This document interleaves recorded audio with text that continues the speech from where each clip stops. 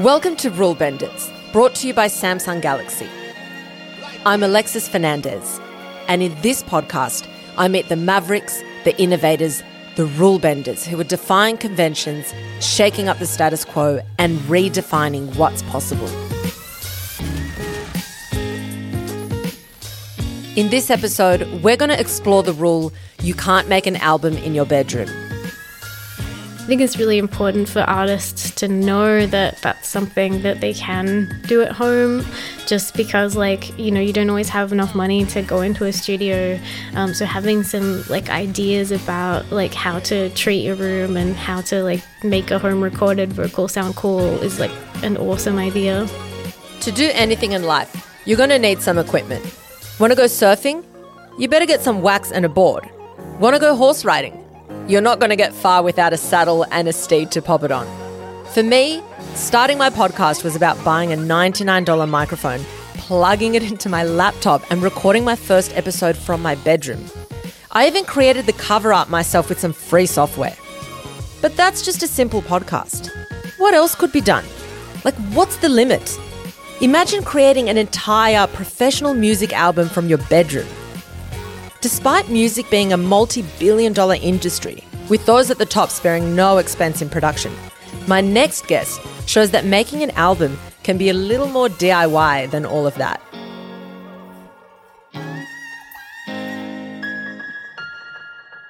Today I'm speaking with Becky Witt, an ARIA-nominated sound engineer, songwriter, and musician who makes her own tunes under the name AFAR. How's it going, and welcome?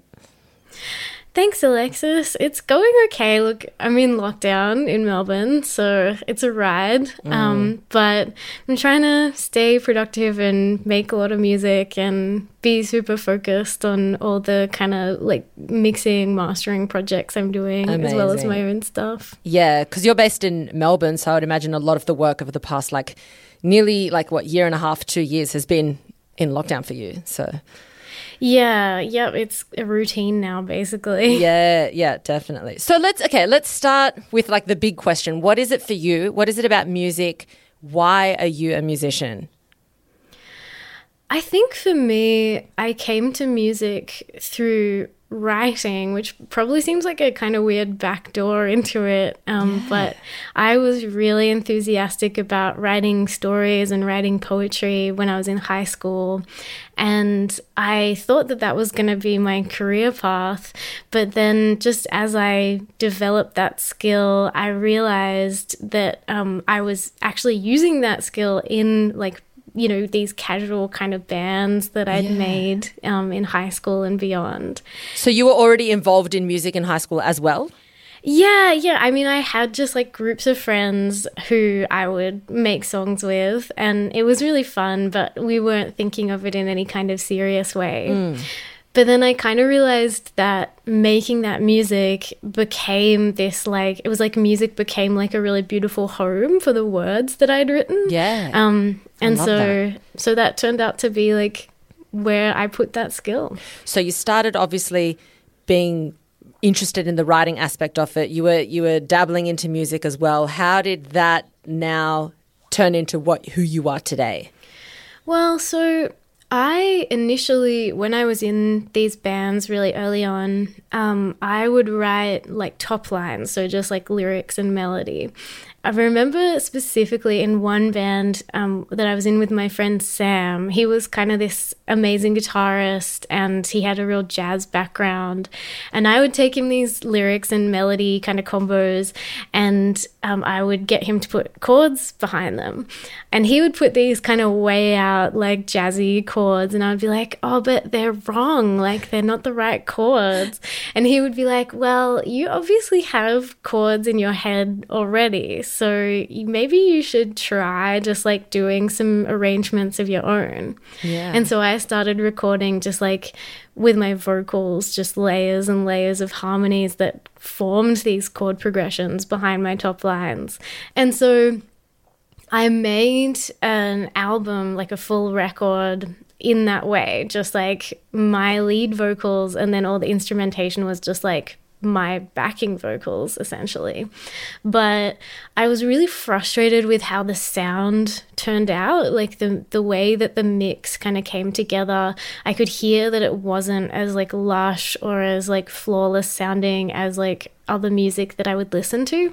So I ended up studying audio engineering, and that just led me to my career basically that I have today, where I'm mixing and mastering and recording for other artists. I find that so cool that you're doing everything as well. Like you can literally be doing things for other artists, but you're doing that work on your own music as well.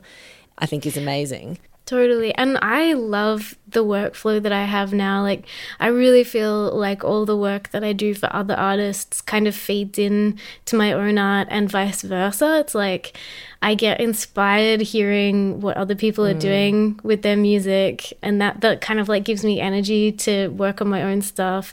But then, like, you know, when I am in a place where I'm like not feeling inspired about my own work, I can still contribute to some musical projects that are really worthwhile. Yeah. And I feel that because it's probably been like that from the beginning, you've done both from the beginning. So they're both, I guess, integral to what it is that you do. So Becky, tell me about the work you've done so far as Aoife. So I started out with just that purely choral album, but then after that record came out, I had thought that I would make another kind of full-length body of work that was quite similar. And I worked on it for a really long time, but around like early 2019, I kind of realized that I was just really sour on it. I didn't love the songs. I didn't love the production. And I made this decision to like scrap this album that I'd been working on for ages and ages. Oh, that would have been so hard to make that decision. It was tricky. Like, I had really been kind of investing a lot of my emotional effort and my time in that project. So it was like, I wanted to, if I could, I wanted to like salvage it, but like I could kind of sit back and see them as a stage in my learning more than like an artistic product that needed to see the light of day. Yeah.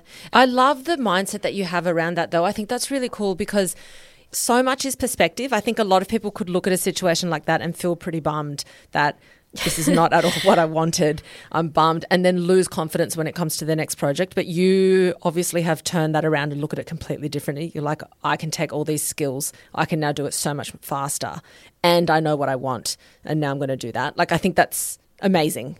It's a credit. Oh, thank you. Well, I mean, I feel like the reason for that attitude is just because I felt all the bummed out feelings like while I was making that first record. I was just like beating my head against a wall, being like, what am I doing? Like, how can I make this what it needs to be? And it was just like my vision for it was too confused to ever really achieve that, I guess. And then what happened after that? After that, I made this, I guess, fourth record, which I truly loved and still love. Then I was gearing up to release it at the start of 2020, thinking like, you know, this is a really exciting, fun time. Like, it's a really cathartic record. It'll be like a good release for people to listen to, etc.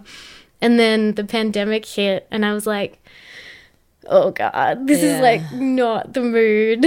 This record was just in a different world to the world of the pandemic. Yeah, and it's so true, like, about the mood. Like, there literally is like a mood that sits over absolutely everyone during that time. It still is, I feel.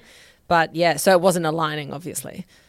It really wasn't. Like, I'd imagined, I guess, that record coming out in such a way as like I could celebrate it and like I could have a connection with the people listening to it in sort of a joyous way rather than like a kind of heavy way. You know, the pandemic just threw that all into total chaos. So. Yeah. Okay, so you had this album that you're like, nah, I'm scrapping it. Then you have one that you love, but then you think it's not right to release it. How do you go from that Did you feel like I'm so bummed I don't want to do another album, or what were you feeling? Well, I was lucky again because I had a situation where I'd once again made like a couple of other demos that were sort of something a bit different again. And so that song and one other that I'd worked on just seemed to fit the mood that I was in and that a lot of the people around me were in a lot better. And so those two tracks became part of a record that I made throughout the following days of the pandemic when Melbourne was in its kind of long lockdown. And I called that album Republic of Paradise, which like probably seems like a super weird like name for a record when you're like in lockdown and, you know, the plague is ravaging the world and etc. But the album kind of looks at, like, it looked at a lot of fears that I had at the time. That's where a lot of the songs came from. But I also felt like really motivated to think about like what would alleviate those fears. Like, what would the world look like if we didn't have to feel afraid? Oh, I love that. Okay, so I want to know, how did you go about creating a record in lockdown? So I had a few things to contend with when I was recording at home. One of them, like particularly around vocal recording, usually in my job, I have access to a studio with like all these beautiful vocal mics. And at the time, I just like didn't have that at all. And I had to kind of think about how to make that vocal sound work for the album. So I was using lots of like really way out vocal processing, like pitch shifting and distortion and stuff. Amazing. To kind of make sure that that still sounded good. And I think that gave the album, honestly, a lot of its character. I love that. And then also, like, my partner's a teacher, and so he had to, like, be teaching Zoom lessons in just, like, the room next door. So I had to really time when I was doing vocal recordings. Like, mostly I was doing it in the evening. You literally would have to schedule around each other. That would be so intense. It was the kind of chaotic stuff that I think a lot of us were dealing with in those early days of the pandemic. Yeah. But yeah, we managed to make it work. Like, we communicated about it, and in a way it was like nice to have some limitations on when I could be doing that stuff. Yeah, I guess it would create some balance in your life. Definitely. Totally.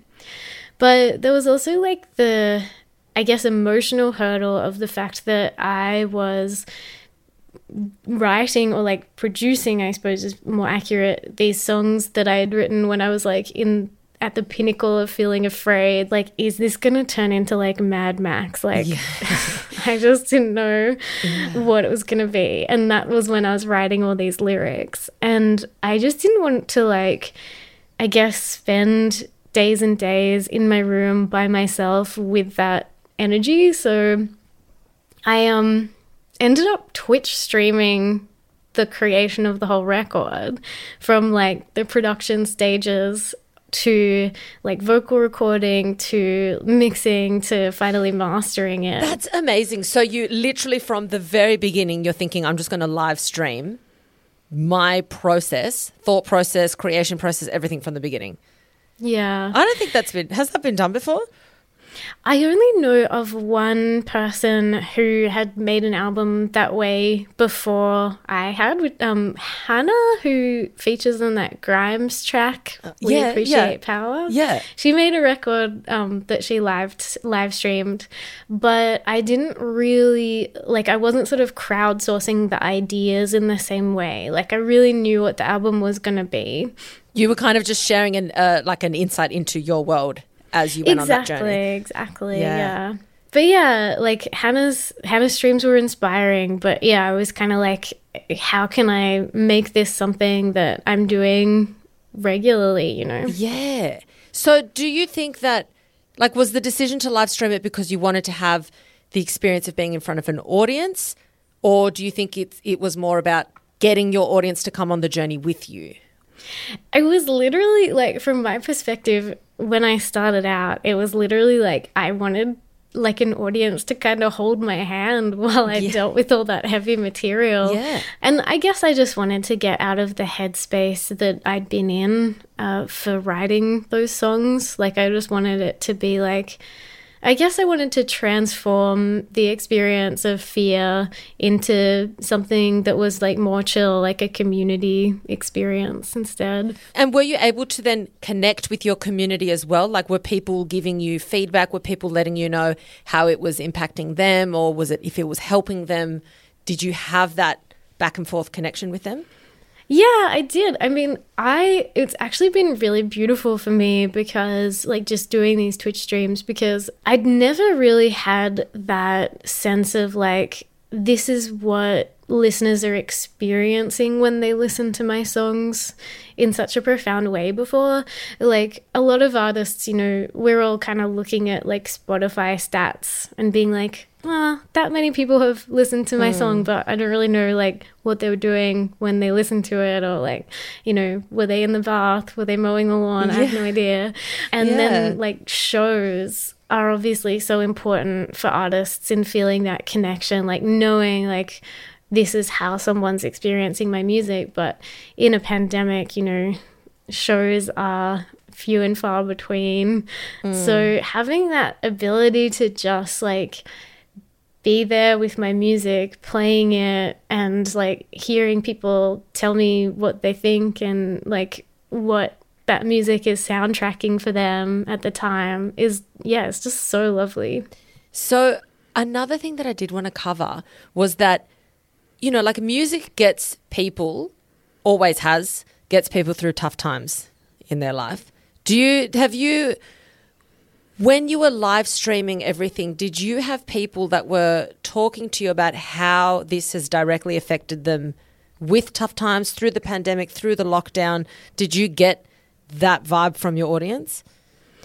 Yeah, like, there was a lot of chat about that, honestly. And in a way it was quite grounding because, like, you know, lockdown has this potential to isolate you and just, like, make you think about your own situation. And so being able to kind of commiserate with other people and hear what's going on in different parts of the world, because, like, my audience was from all over the world. That's amazing. It kept me feeling connected, but in a human way that just reading the news kind of doesn't offer. Not at all. And it is, and also I feel that people make this choice to, you know, tune into you. It's, you know, that they come to you for something. They come to you for that, like, you know, almost like a therapy, I would imagine. Like, when you listen to music, when I listen to music, it is like a therapy, because I listen to different music based on a mood or based on how I'm wanting to feel. I'll find music that will emulate that and I'll listen to it. And I feel like that would be the same. Whereas with the news, it's almost like you're being ambushed. You don't know what's coming up next and you're like, oh. Whereas with these people, they know what you're about. They would go to you and feel something, which I think is incredible that you have that opportunity to create that for your audience. Thank you. And I sort of feel like you hit right on the money with, like, the news is the ambush. Like, I almost feel like news came into me and music came out to, like, deal with how heavy the news was. 100%. And I hope that, you know, that's the experience of listening to the record too, just having a sense of catharsis, a sense of, like, I've felt these feelings, and by listening to this and maybe by singing along, I can divest myself of those feelings, at least for a little while, you know. Yeah. I feel like it's so incredible now, that kind of the technology that we have, the ability to do that. It's very much an insight into your mind and how you think and how your creative flow happens.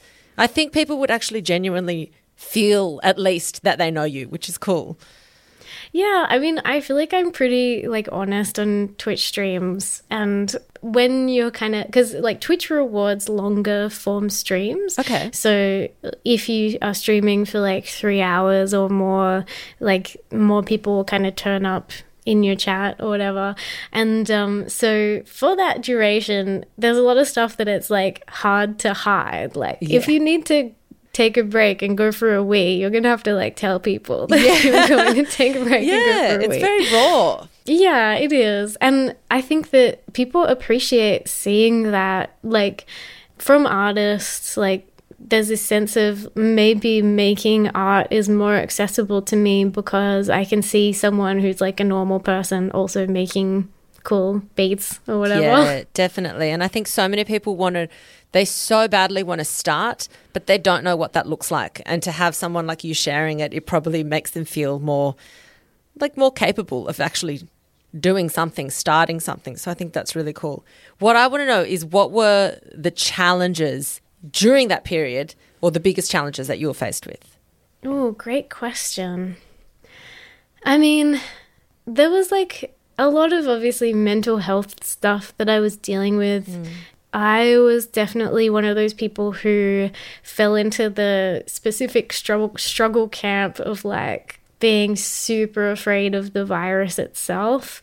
And that was like often really exhausting. Like, the adrenaline that comes from feeling so scared so much of the time, and I would just crash a lot. But I think keeping up my motivation despite that, like, it was hard, but doing a stream, if I felt too tired to do a stream, was often really rewarding. Yeah. Because, it's just like if you were to go out with your friends on a day when you felt really like low and crappy, like that streaming experience can offer some of that same energy of like perking you up again. So what do you think, looking at it from like a music industry perspective, what effect do you think that the global pandemic has had on the industry? I mean, it's been so brutal. Like, artists are struggling. Yeah. And like, that means that every aspect of the industry is struggling, Yeah. I definitely think that there's been like a lot of pressure on artists to do things that are more public facing, like the kind of streams that I'm doing.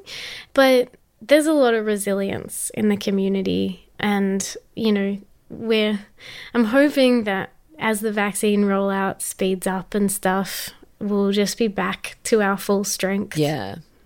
So for people that are really like I'm super intrigued with the concept that you could literally do the entire record from your home and make it sound like it was obviously not done in a home, So like I honestly I think that's incredible. And for someone that would be inspired by that and want to be doing that, what are like the main things for them that they would have to factor in, as far as, do they need something that's soundproof? Do they need no one else to be in the house at that time? Do they what are particular things that are like absolutely non-negotiables?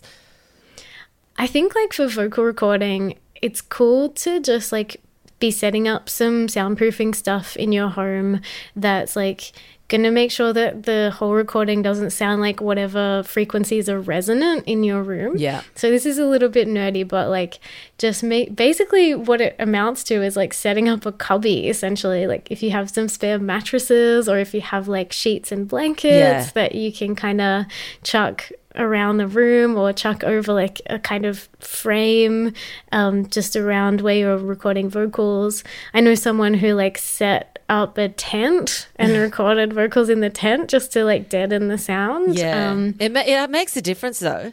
Big time. It does. But I think it's really important for artists to know that that's something that they can do at home, just because like, you don't always have enough money to go into a studio. That's right. So having some like ideas about like how to treat your room and how to like make a home recorded vocal sound cool is like an awesome idea. Yeah. No, I love that. So, okay, looking at how you've done this process and where you are now, would it be wrong to say, and correct me if I'm wrong, but that technology and how we experience technology now has really democratized the music making process and giving more power to the artists than as like where it used to be before, where it was like the big labels had all the power? Do you think there's been a shift? Yeah, definitely. There's definitely a sense that like you don't necessarily need a label budget to achieve your like sonic aims for a record. And I think, you know, being able to do some stuff from home is so helpful when you're starting out your career. Like, I know that when I started making music, I wouldn't have been able to afford to go into a studio. So just having that ability to work on my art from home was so important. And then like, it can give you that vocabulary that means that if you want to move into that studio space later on and collaborate with people, you know how to talk about what you want and ask for the sort of sounds that you want. It's empowering. It's empowering to be able to have that control, I think.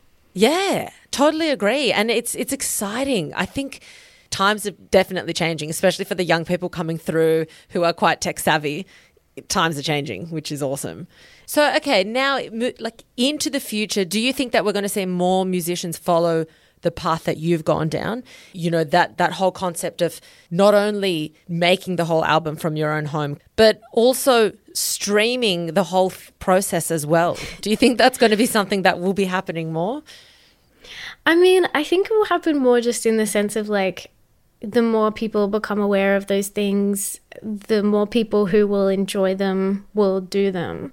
I think that in terms of like different roles on a record, I think the best thing about like the opportunities with home recording and the opportunities with like, you know, engineering yourself and stuff, it's just like, if that is your strength, you can step into it and flex those muscles. But like, if that's not your strength, you can still ask for help and you can still kind of collaborate and you can focus on the things that are your strengths.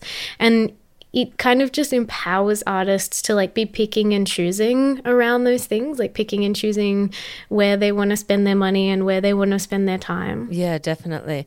What you've done, I think, can really inspire people to have more, you know, control over what it is that they're doing and take more action. I think a lot of people are quite scared to start. And when they see someone who's just gone and done it and reached out to a community, reached out to other artists, I think it makes it more real for them that it's possible. So I think that's really cool that you've done that. Well, thank you so much for this chat. I personally have learnt so much from you. I think it's really, really cool. I've learnt a lot from your mindset as well. And I think that a lot of people will take from that, and a lot of people that are interested in the music industry and being involved, or any musicians, will, I think, be quite inspired by how you've gone about it. It is really, really cool. So thank you so much for sharing your story. Thank you so much, Alexis. I appreciate your questions and your time.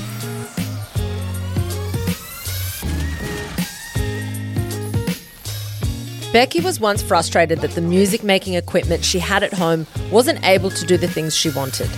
Then, skilling up led her down the path of a successful career with access to top-of-the-line equipment. But then, out of necessity and a need for creative expression, Becky found herself returning to the gear she had at home. She set out to make a cathartic album, live streaming the whole thing. This created connections with others that she had missed throughout the global pandemic. Becky tapped into that part of us that is proactive in times of change and uncertainty.